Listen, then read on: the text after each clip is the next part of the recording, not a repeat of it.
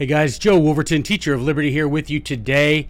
Okay, guys, today I'm going to zig when I planned on zagging.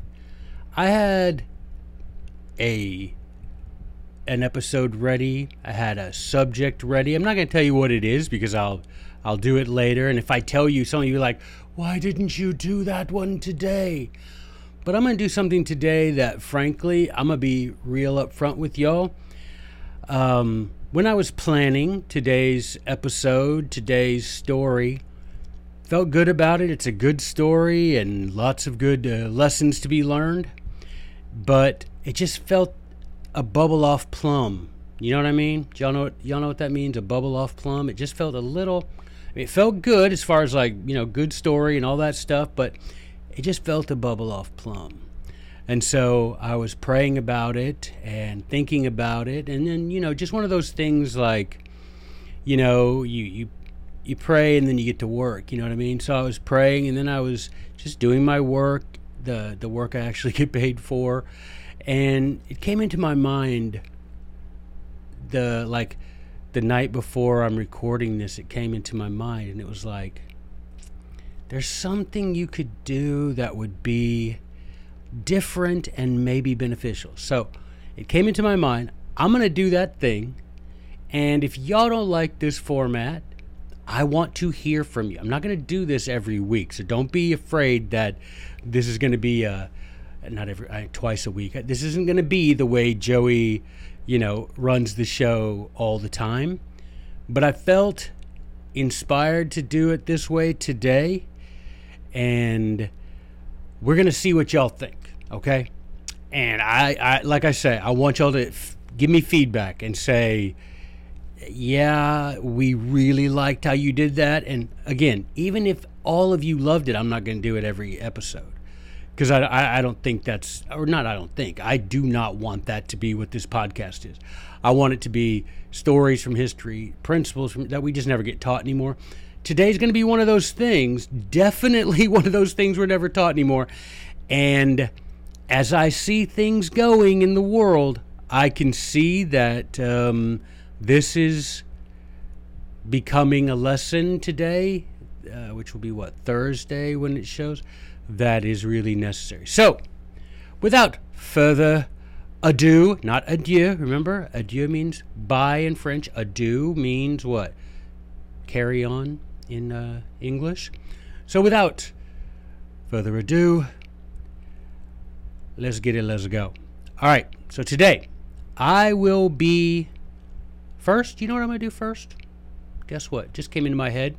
So as a former professor, when I was a college professor, I got put on lists that send me books for free. Now, most of those places do not do that still because I'm not a college professor anymore, so I don't really get a lot of free books. I get some free books to review for the magazine that I write for, The New American. Go there if you want to read my, I don't want to say political because it's not really political, but if you want to read my my take on things through a constitutional lens, take on current events through a constitutional lens, thenewamerican.com. Look for an article that I wrote there, and then if you click on my name at the top of the article, it'll show you all the articles, which are in the thousands and thousands. Don't bother. But guess what I'm going to do for you? There is a Princeton University Press still sends me free stuff.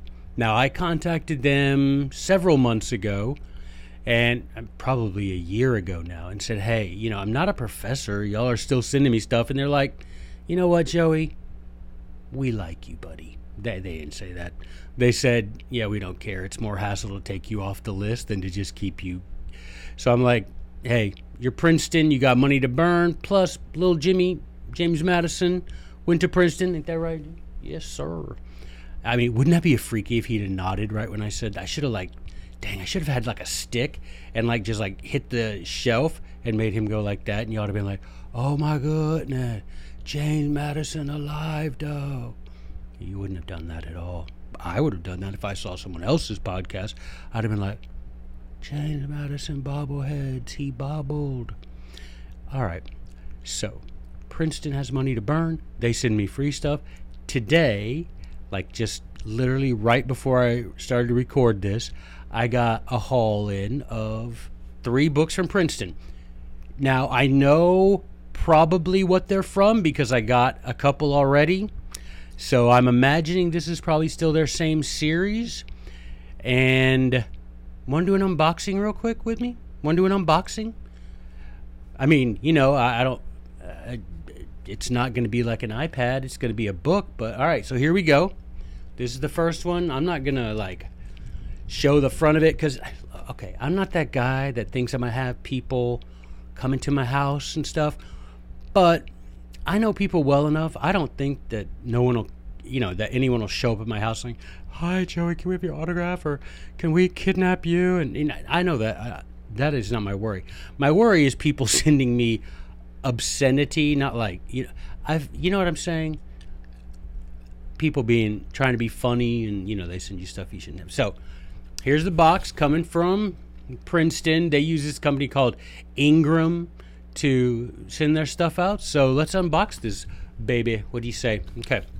So let's see. How can I unbox it and not make it... Ooh, was that loud? Is that... What do they call that? That ASMR or something? I don't know. Some of you are like, it's ARSM, Joey. Whatever. You know what I'm talking about? That stuff where they're like... I probably didn't even work. I don't know how LMNOP... LGBTQ. I don't know how it works. Okay, so here's I've unboxed. Well, I've opened the box. I don't. Is it my lack of professionalism as a podcaster that brings you back? So here's the little. Hey, we sent you something free, which is always cool. All right, you ready? This is what and yes, it is part of the same series. All right, here we go. This is from Princeton University Press. And it is called How to Stop a Conspiracy. So what this is a new translation and sort of abridgment of Roman historian Sallust's his war with Catiline. Catiline was a guy famous in Rome for starting a conspiracy that involved Cicero, Julius, the story. I'll do a Catiline conspiracy story on the podcast, but there you go. This is their new series. I can't remember what it's called. It's like their Ancient Wisdom series, I think it's called. Yeah. And they all look kind of like this, and I'll unbox a couple more and you can see. So this one, the first one, How to Stop a Conspiracy. There you go. And that's Sallust's War with Catiline. All right. Box number 1. Box number 1 is done. Box number 1 is done. You see, I should have used that money that you gave me. What money? For singing lessons.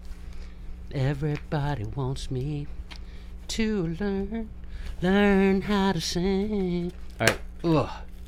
Well, I must say, I have a friend who watches the podcast and comments, Mike Levitt, who is an actual singer. And then I think when he found out that I actually sang in a band, he was like, ooh, whoa, must have been a real dearth of talent where you're from. All right, here's number 2 of the unboxing. I hope the ASMLMNOP is coming through. How to Do the Right Thing by Seneca. So this is Seneca is a famous Stoic philosopher. I guess I need to hold it up, right? So Seneca, famous Stoic philosopher. This is a new translation and a sort of an abridgment. Selected, translated, and introduced. An ancient guide to treating people fairly. How to do the right thing. Oh, the other one. Did I hold it up right? I don't know. How to Stop a Conspiracy. Subtitle, An Ancient Guide to Saving a Republic. All right, last one. Y'all ready? And yes, I'm going to actually get to a lesson, but I figured, why not unbox some stuff? People unbox things on YouTube. People unbox things. I can unbox them too. Quit telling me what to do. You're not my boss. You're not the boss of me. All right, did that ASMR, y'all? I don't know. Okay. There you go. I'm sure that had to... If that... I don't know. I'm doing this and people are like, wow, you are worse than we even bargained for. All right, and it's the last one from today's haul. How to Be a Leader, an Ancient Guide to Wise Leadership, which is selections and a new translation of Plutarch's Lives. So these are going to be just selections from different biographies included in his Parallel Lives by Plutarch. How to Be a Leader, an Ancient Guide to Wise Leadership. All right, that's my haul. That's my unboxing. I just did an unboxing video. It's going to go viral. I don't know what to do now. I'm going to be famous. I'm going to be so famous. I did an unboxing video and I did Aslan. Now I'm going to be famous. I said Aslan, and now all the Narnia people. Oh my goodness. I don't know if I'm ready for this fame. All right. Did you enjoy the unboxing? Probably not. Did I do the ASMR? Probably not. Do you know what though? It is what it is. I'm just a bit of. You know what? Let's do this. So this is the one. I'm just going to take this one. How to Be a Leader, an Ancient Guide to Wise Leadership. All right, see how many pages it is of actual text. You know what I mean? Oh, brilliant. I forgot that these have the Greek on one side and the English on the other. I do read Koine Greek and Latin, so that'll be fun. It's nice to check and see how I would translate it. It has 300 and of actual text because it has like like an appendix and glossary and whatnot. So 339. Today it's August. What is today? August 20. On Thursday, be the 24th. Yeah. All right. Let's look at page 24 and see what we got. Hopefully, it's past the. I'm hopeful that it's past the introduction. All right. Here we go. Page 24 is in Greek. I won't read it to you in Greek because you guys will be like, just seriously, Joey, stop. All right. You ready? I'm just going to read to you from the first complete sentence. Or consider Cato the Younger at Utica. Following their defeat in battle, he ordered that everyone be sent to the coast, and after embarking them on ships and praying for good sailing, he returned to his quarters and committed suicide. Thus he has taught us on whose behalf a leader ought to be afraid, and what things a leader ought to scorn. But Clearchus, the tyrant of Heraclea Pontica, used to curl himself into a box like a snake when he went to sleep. And Aristodemus of Argos used to go up into a room on the second floor through a trap door, and after moving his bed on top of the door, he would sleep there. I wish it had been a different day. Not inspiring at all. And here comes the pitch. Swing and a miss. 0-1. All right, here we go. Today's lesson. On this day in 1721, well, on August 26th of 1721, Trenchard and Gordon published Cato's letter number 42. It was Saturday, August 26, 1721. Cato's letter number 42, called Consideration on the Nature of Laws, written by Thomas Gordon. Now, I'm going to go through this with you. So what I would do if I were you, I would pause this video right now. And I would, whether it be on your interwebs, your phone, your tablet, your book, if you have one of those, go to Cato. I would pause it right here. I'm not lying to you. I would pause the video. I would find Cato's letter number 42, Considerations on the Nature of Laws, and I would find that and then come back and push play. I'm going to go through this with you, talk about it, explain it, see if we get through it. I want you to see, this is how I would do in class. If I were in class, which I have been, right, for years and years, and the kids want to read Cato's letters, which often they did because Cato's letters are en fuego. This is how we would do it.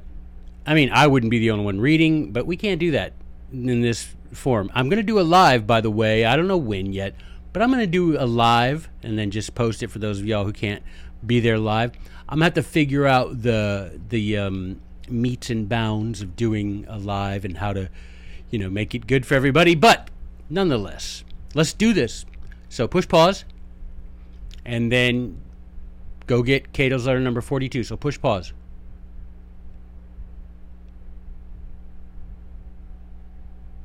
Okay. I had to stop. My eyes were getting dry. All right, sir. So here we go. I'm just going to read it, and we're going to talk about it as we go. So just sit right back, and you'll hear a tale. No, that was last time, Joey. You can't do Gilligan's Island twice. Shout out to Ben McClintock for getting the Gilligan's Island reference. Although no one got the reference I made to The League with regard to El Notario. If none of you have ever watched The League, no one got the El Notario reference. So minus 2,000 for those of you scoring at home. All right, here we go. Cato's letter number 42, consideration on the nature of laws. Nothing, and I mean nothing, could be more appropriate, more timely than this. Okay? And just think, 300 years ago, 302 years ago. All right. Sir, the mischiefs that are daily done and the evils that are daily suffered in the world are sad proofs how much human malice exceeds human wisdom. Is there, okay, so we do not have a difference in that. We have not improved. We look around and the evils done every day and the suffering of people around the world are still, 302 years later, sad proofs that human malice exceeds human wisdom. Law only provides against the evils which it knows or foresees. But when laws fail, we must have recourse to reason and nature, which are the only guides in making of laws. Now, guys, he is setting you up. This is what your English teacher would call your thesis statement. This is Thomas Gordon's. He's like, okay, first of all, humans are terrible. We treat each other poorly. People suffer. We do evil. That's just how it is. Sometimes there is no law against something because it's something so evil that we have not foreseen it or known it before. And in those cases, we still have to have some way of addressing that act. And he says the way we do that, reason and nature.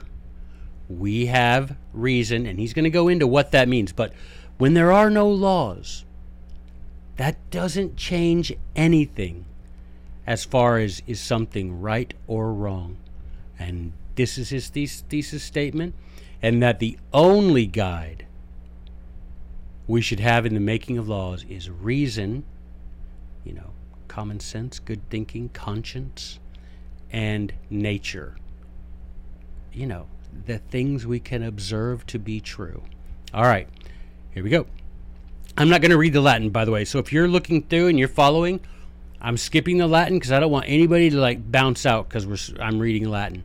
I've translated it into English and I've given the citation. I'll tell you where. So, reason and nature, the only good guides in making of laws. The root of law is planted in nature, says Cicero on the Laws, Book 1, 23. There never would have been any law, now listen to this, there never would have been any law against any crime if crimes might have been safely committed against which there was no law. Do you understand that? There never would have been a law if the thing that was done wasn't considered wrong. Do you see what I'm saying? There never would have been a law written down or a law spoken or any sort of law except that someone did something that we're like, that we don't like that thing you did. For every law supposes some evil and can only punish or restrain the evils which already exist. Laws are a reaction to something that has happened. When we make a law against something, now, there's so much in that, guys. We do not make predictive laws.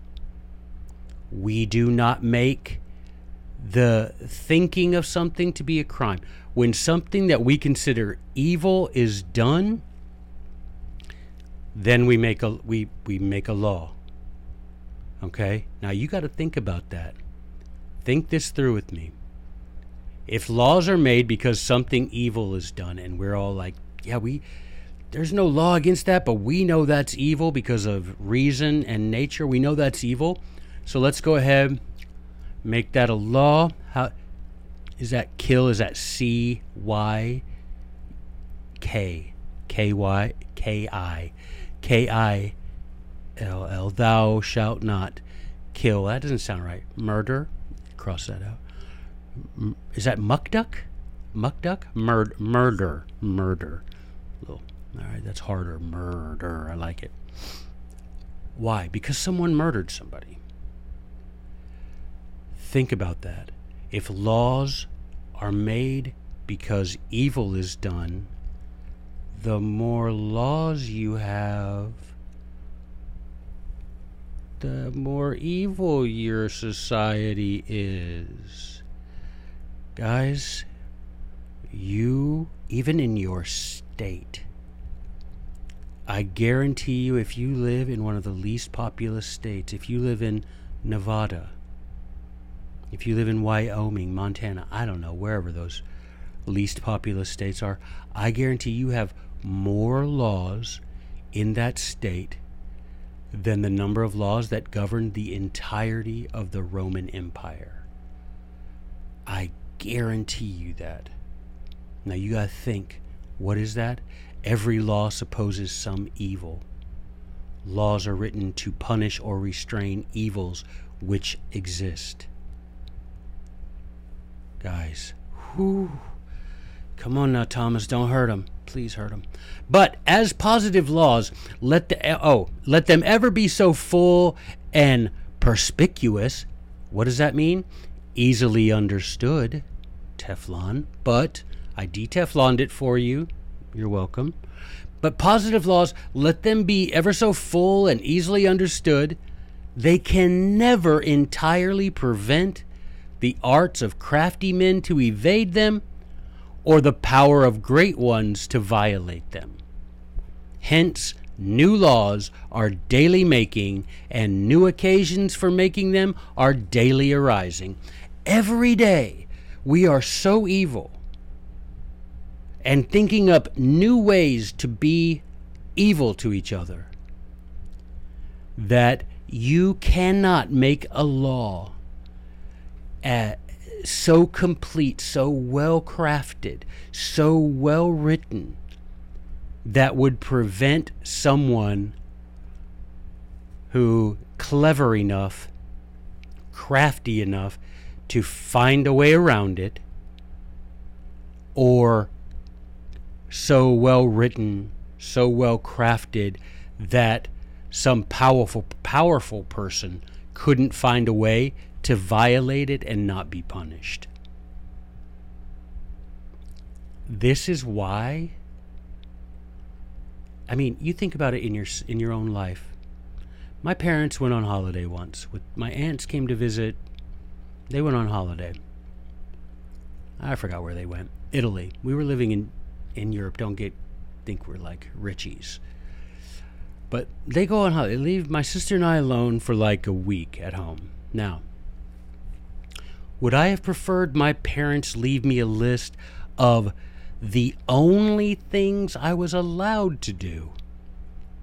Like, if it wasn't on this list, I couldn't do it. Or would I have preferred my parents leave me a list of things I was not allowed to do? Obviously, every teenager would prefer the list of things you're not allowed to do. Because why?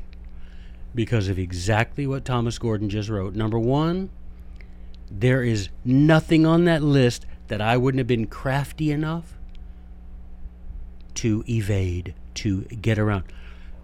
You can't have parties in the house. It was in the backyard. You can't spend your money on junk food. It had pepperoni. It was made of a potato. Okay, potato's a vegetable. You know, it doesn't. So it came in a bag. It's a vegetable. Vegetables, by definition, aren't junk food, Mom. Do you see what I'm saying? So if they would have listed only the things you can't do it unless we've written it down, that'd be terrible, right?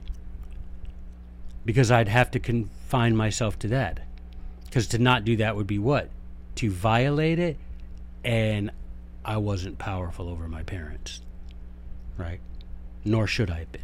But the point is, you can't write a law, man, that's going to keep people from finding ways around it, and that's going to prevent powerful people from ignoring it altogether. So when you say, I think if we just had a new amendment to the Constitution that said we must balance the budget, Congress would be forced to do it. Really? They would?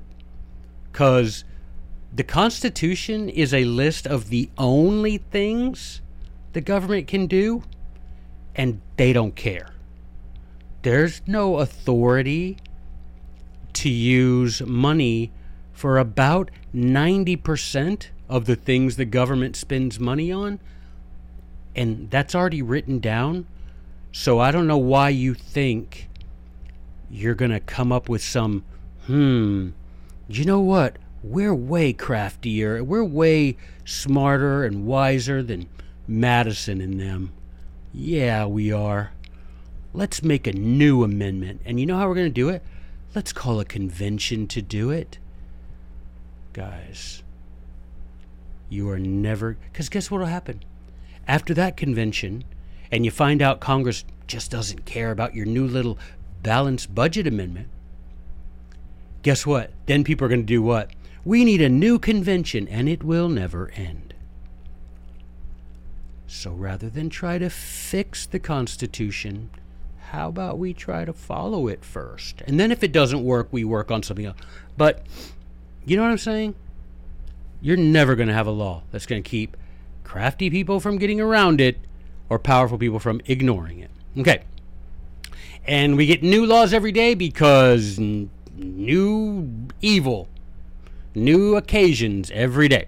So that the utmost wisdom, virtue, and law can do is to lessen or qualify, but never totally abolish vice and enormity. Now you're like, enormity?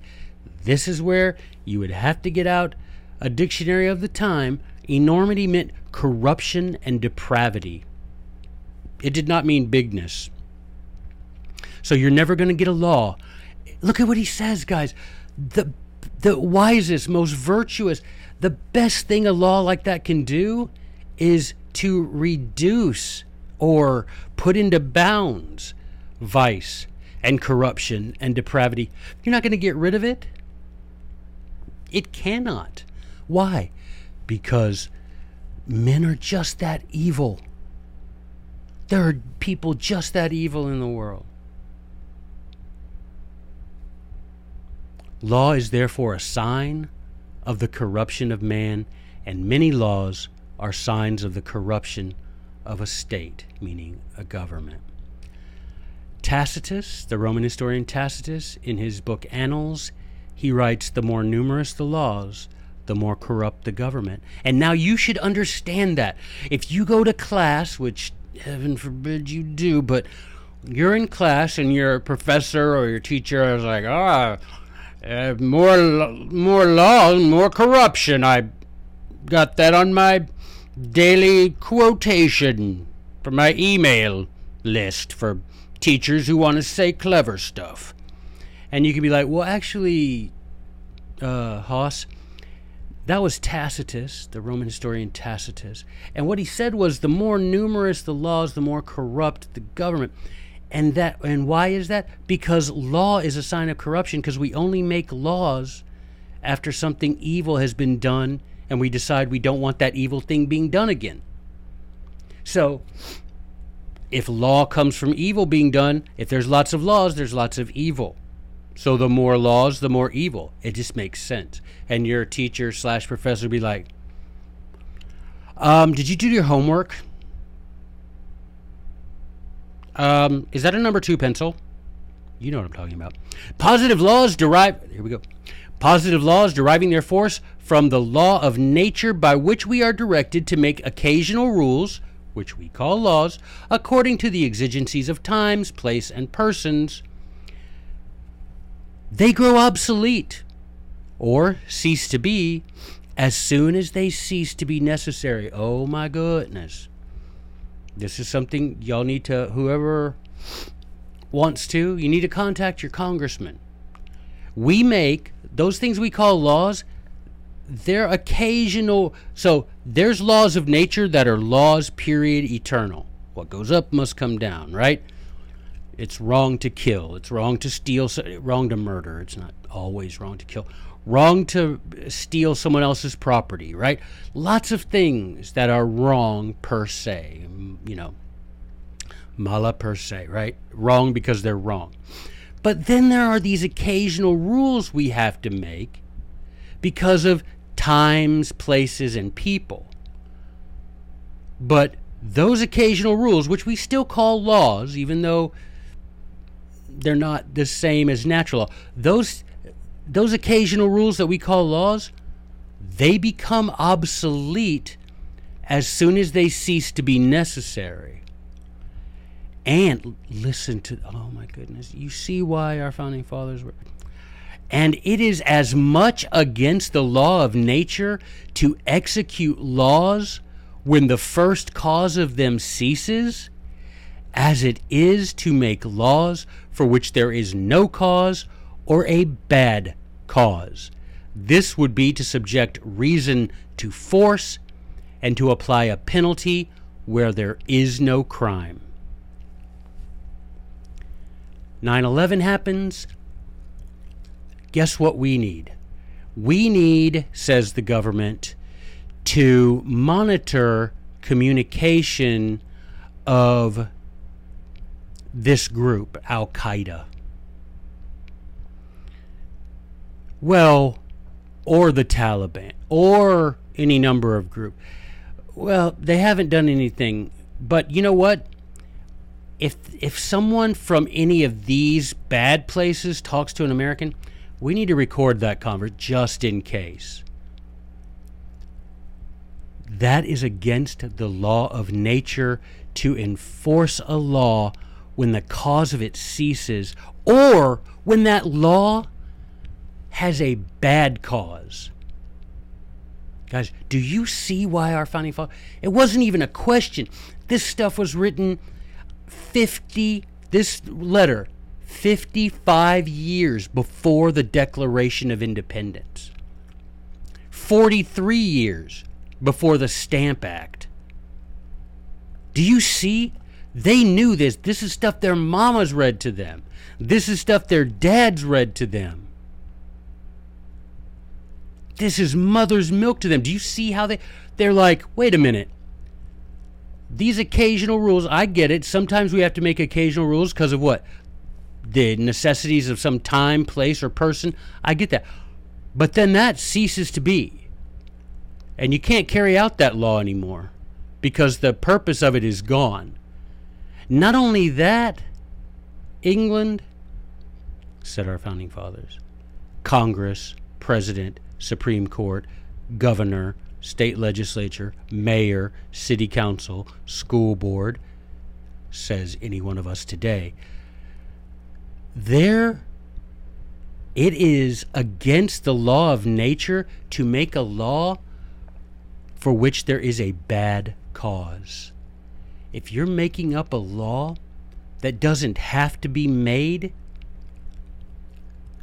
or you're making up a law that doesn't have to be made, and you're basing it on something that isn't necessary and isn't punishing a real evil, but pretending to, or making it up, or using the law to punish someone that hasn't done something that natural law would call evil, or the rest of us would all say, yeah, our reason, our conscience, that's bad. If you're doing that, you are violating the law of nature. Law is, you've got to hold them accountable, man. You have got to explain. This is why I'm doing this today. I hope you're taking notes. I hope you're writing this down in your copy.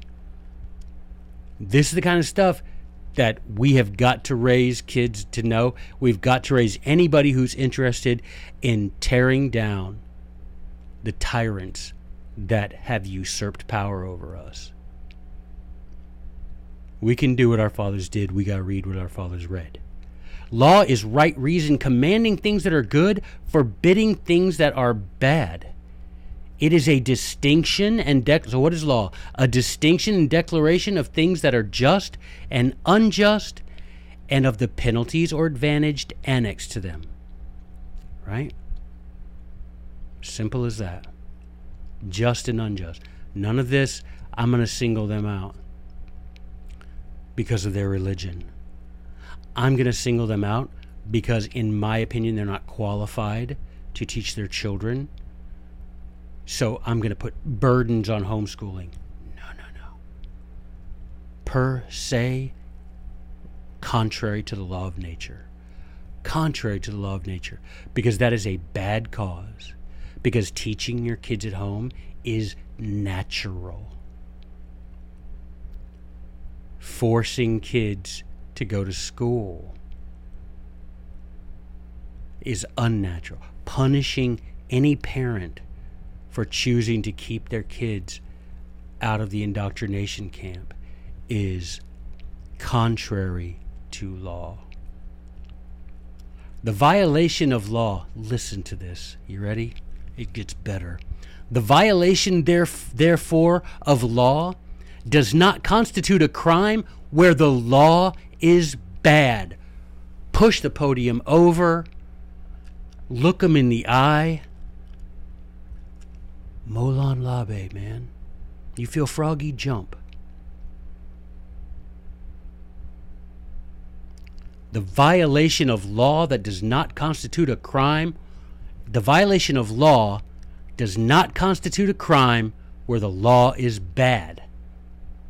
But the violation of what ought to be law is a crime even when there is no law. If there's no law telling you to put down your phone and help that person that just got run over, instead of, oh my gosh, could you believe this? I'm going to be on the news. No, there's no law. But the violation of what ought to be law is a crime even when there is no law. When there's no law saying, put down the phone and help the person, use the phone to call 911 instead of recording it. That's still a crime. The essence of right and wrong does not depend on words and clauses inserted in a code or a statute book, much less upon the conclusions and explications, meaning explanations, of lawyers, but upon reason and the nature of things. I don't care if the bloody Supreme Court says, well, the right of equality, the right of equal standing under the law means you have to do something that violates your religious principles. No, it doesn't. And the essence of right and wrong does not depend on words and clauses in a code or statute book, much less upon the conclusions and explanation of lawyers.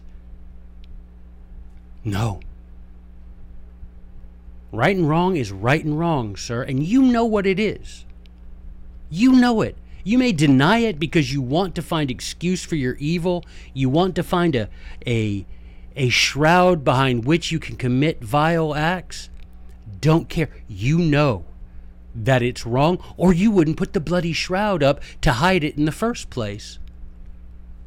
If there was nothing that was going on that was shameful, vile, and degenerate at Epstein's Island, they wouldn't care to release the client book. right? Why? Why do they not want it released? Why? Because they want it kept hidden. Why? Because they know the essence of right and wrong doesn't depend on words and clauses in a code or statute book or the words and conclusions and explanations of lawyers and judges. You're guilty of human trafficking. Oh, who are the victims?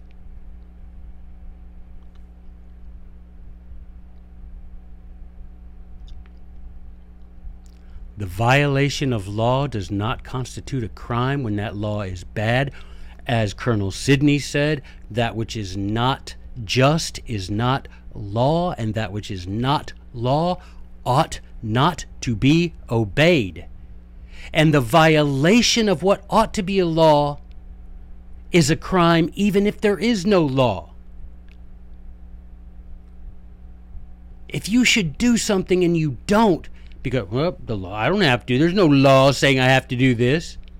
That's still a crime, my man. And if we had a society that wasn't so corrupt, that sort of thing would be punished equally with all the other bad stuff. But every day, new laws, because we find new things to make laws about. But if a law is bad, and I don't obey that law, that's not a crime. And our fathers, our founding fathers, our ancestors believed this. Do you know why they believed it?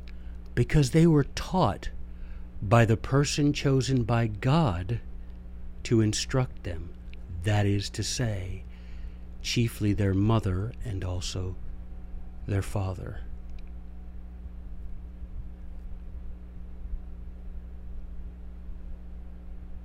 In all countries, reason is or ought to be consulted before laws are enacted. And they are always worse than none where it is not consulted. Where you just start making laws because you have a guy who's been told, hey, if you write a thing and tell people to do something or not do something, we're going to do that thing and punish them if they don't. It's called bureaucrats. It means to rule from the desk. They're not elected. They're not accountable.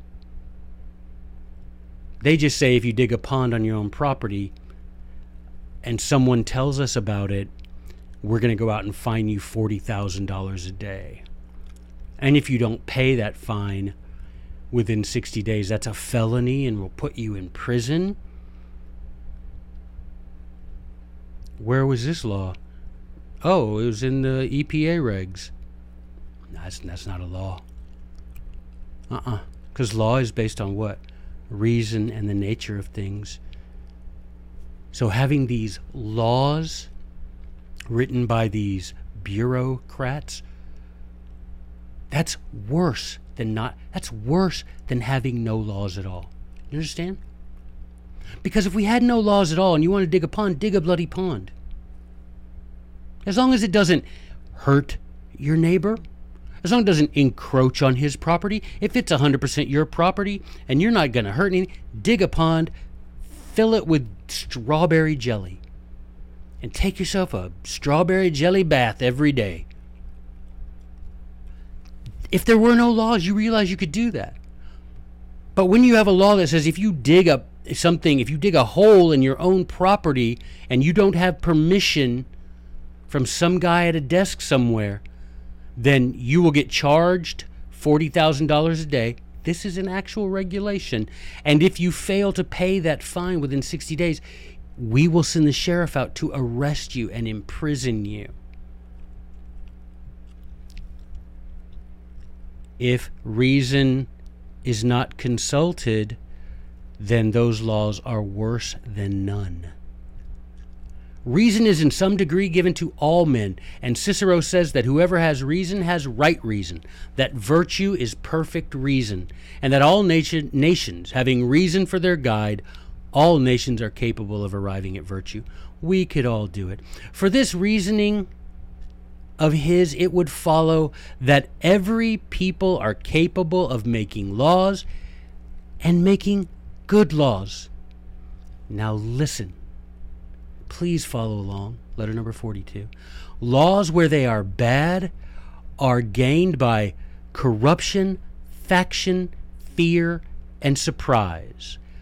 Why do we end up with bad laws? For when we could, every Congress, you understand, could abide by the constitutional authority given to it. They could do that. Every man in the House of in the House of in the House of Representatives, in the White House, they could all abide by the constitutional limits on their power. They choose not to. And every one of those men put their hand on a Bible and swore to God that they would abide by those limits. So they're tyrants, they're corrupt, they're lawbreakers, and they're blasphemers. Not things you want said of you. And they could make good laws. You see, everybody has this ability. They could make good laws. They choose not to. And why? Why do we end up, he says, with bad laws? Corruption, check. Faction, that means political parties, check. Fear, check. Surprise, check. Right? Corruption, parties. Let's indict somebody. Let's make up a thing. Let's make up a thing that it's wrong to do and indict that guy for. I don't care what you think about Trump. I don't care.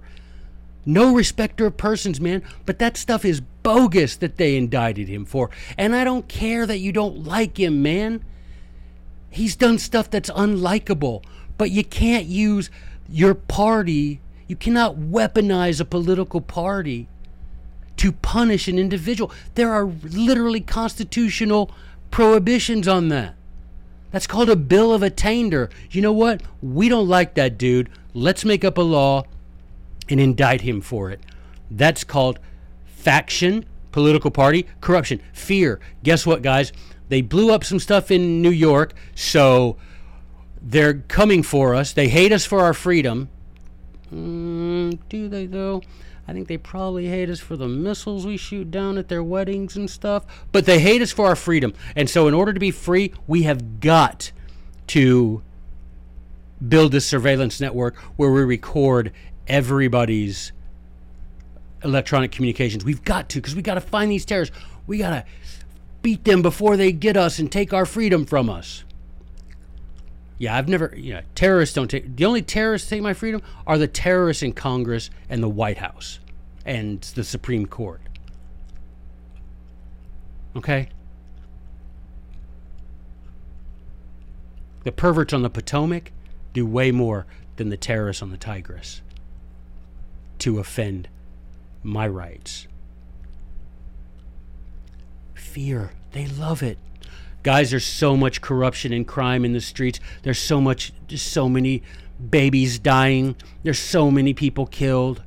We've got to make these weapons illegal. We can't have weapons of war in the hands of civilians. If the government is disarming you, let me clue you in on this. It has nothing to do with your safety. It has nothing to do with crime.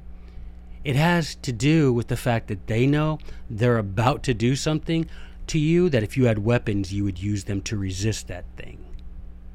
It's called history. So when there are bad laws, why? Corruption, political parties, fear, and surprise. What? It's against the law to dig a pond? Yeah, well, since when? That doesn't make any sense. Surprise! The acts, now listen to this. Come on now, I'm getting the Holy Ghost, y'all. Let's get together. Come on, right here. Mind meld. The acts of Caesar were confirmed by the Senate and the people. Did that make them laws? Because the Senate said, yeah, all right. Yep. And the people said, yes, Caesar, we'll put a mask on. Yes, Caesar, we'll close our business. Yes, Caesar, we won't go to church. Did that make those things laws? The Senate was awed, meaning frightened, because he had an army to back him up, and the people and their representatives were bribed. Don't you want a stimulus check? If I went up to you and I said, look, I'm going to take your business away, but guess what, buddy? I'm going to give you $1,200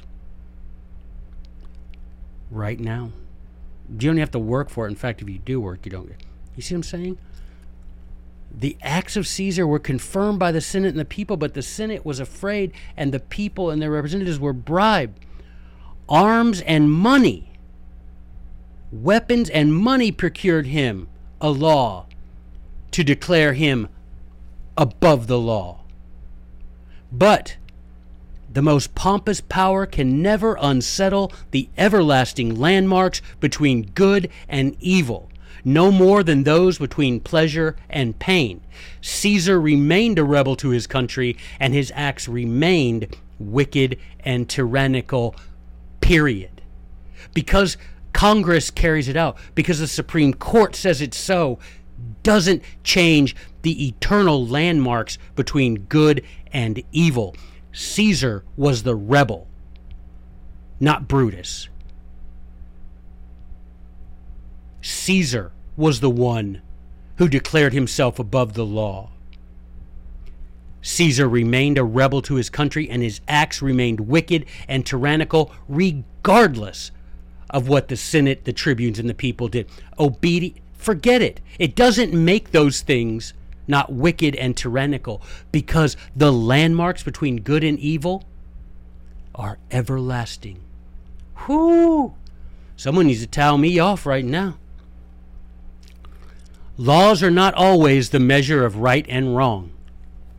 As positive laws often speak when the law of nature is silent, the law of nature sometimes speak when the positive law says nothing. Not by opinion, but by nature, right is established. That brave Roman Horatius Cocles was bound by no written law to defend the wooden bridge over the Tiber against the whole army of the Tuscans. Nor was there any law that I know of in Rome against adultery. There wasn't when the younger Tarquin ravished Lucretia. You know Tarquin, remember raping Lucretia? And yet the virtue of Horatius was justly rewarded, and the vileness of Tarquin justly punished by the Romans. The law of nature is the law, guys.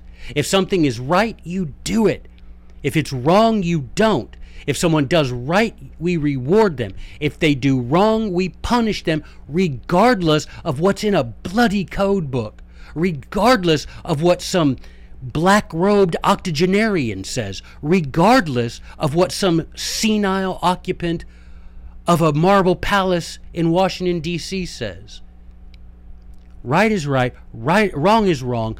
The landmarks between those are everlasting, and we don't need a law to tell us those things. There was no law instructing Horatius to protect his family by standing there at that bridge. There was no law against adultery when Tarquin raped Lucretia. But guess what? He still got run out of town. It is impossible to devise laws sufficient to regulate and manage every occurrence and circumstance of life. And in every condition of life, men must have and will have great allowances made to their own natural liberty and discretion. But every man, we're free. Do your thing, man. You should feel free to do your thing. You should not have to go to an office and fill out a form because you want to put a roof on your bloody porch, because you want to dig a hole in your backyard. Because you shouldn't have to be told you have to evacuate your house because when the inspector comes, your stairs are more than 9 inches tall. Or do you know what I'm saying?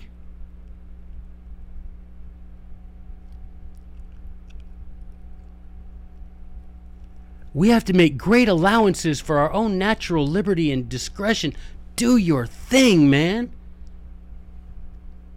unless it hurts another person or the property of another person, do the dang thing in a free society.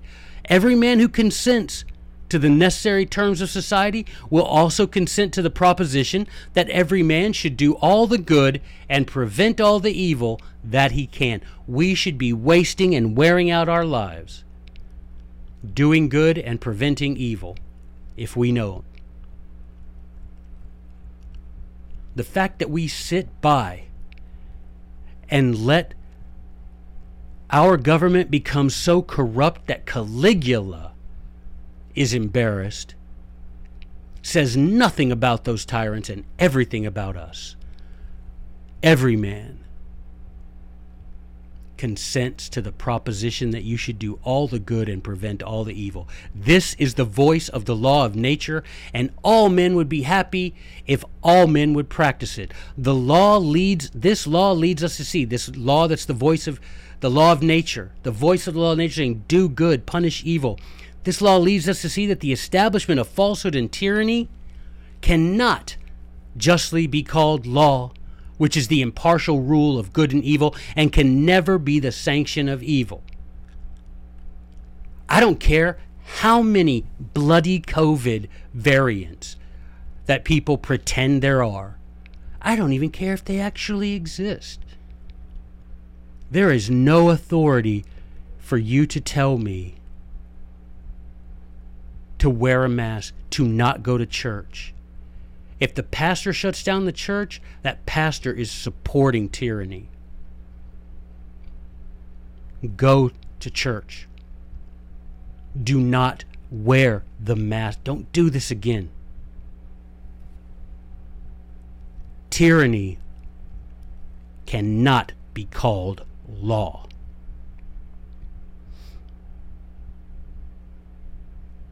I'm skipping a lot because I know I'm getting close to an hour, or right at an hour. The two great laws of human society from whence all the rest derive their course and obligation are those of equity and self-preservation. Equity, we're all equal, and self-preservation. By the first, equity, all men are bound alike not to hurt one another, and by the second, self-preservation, all men have a right to defend themselves. It is a maxim of the law that whatever we do in the way for the ends of self-defense, we do lawfully. You come at me to take my life, liberty, and property. Whatever I do in defense of that is lawful. Period. All the laws of society are entirely reciprocal, and no man ought to be exempt from their force, and whoever violates this primary law of nature ought, do you understand? If someone punishes someone for defending his life, liberty, and property, that person ought, by the law of nature, to be destroyed. If you make it against the law for me to enforce the law of nature by protecting my life, the life of my family, my liberty, and my property, then you, sir, have violated the law and ought to be destroyed. He who observes no law forfeits all title to the protection of the law. It is wickedness not to destroy a destroyer. Guys, if you don't see, you ain't wanting to see. You're like those dwarves at the end of the last battle in Narnia. This is terrible. He's giving us this slop. We're giving them the best feast. They don't want to see it. Aslan, tell them. Doesn't matter if I tell them. They don't want to see it. It is wickedness not to destroy a destroyer. Is there anyone destroying our life, liberty, and property today? It is wickedness not to destroy a destroyer. And listen, this is why they finally said, these dairy farmers said, guys, if they're coming to destroy, it's wickedness not to try and defend ourselves. I don't want to. No, I do not want to get out there and get shot at by a professional soldier. But I also do not want to be wicked. Because guess what? If I get shot at by that professional soldier defending my family and my property and my liberty, and if I die, that's a pretty sweet express train to heaven. It is wickedness not to destroy a destroyer, and all the ill consequences of self-defense are chargeable upon him who occasioned them. If you make me defend my life, liberty, and property, it's on you for what happens to you. And if you make it a crime for me to protect myself against you, then that is wickedness, and it is on you all the ill consequences. Whatever happens to you, lawmaker, you deserve. It is wickedness not to destroy a destroyer. To allow a license to any man to do evil with impunity is to make vice triumph over virtue, and to make innocence the prey of the guilty. If any man may destroy whom he pleases without resistance, he may extinguish the human race without resistance. For if you settle the bounds of resistance, you allow it. Meaning, if you decide that you can't resist such laws, then you've allowed those things to happen, and you are as guilty as the destroyer, because you made the destruction possible by doing nothing to resist it. And you leave property at the mercy of rapine, and life in the hands of cruelty. It is said that the doctrine of resistance would destroy the peace of the world. If we let people go around just resisting the law, then we'll never have peace. We'll have anarchy and chaos. Lies. It may be more truly said that the contrary doctrine would destroy the world itself, as it has already some of the best countries in it. To say that we don't have the natural right to resist tyranny is to say that tyranny is good, and is to say that we don't care about life, liberty, and property, because the doctrine of resistance is the doctrine of peace. And to say we do not have the right to resist tyranny would destroy the world itself, as it has already destroyed some of the best countries in it. May our country, the best of all the countries, not be the next destroyed by tyrants, and by our refusal to resist them by any means necessary. Thank you, guys.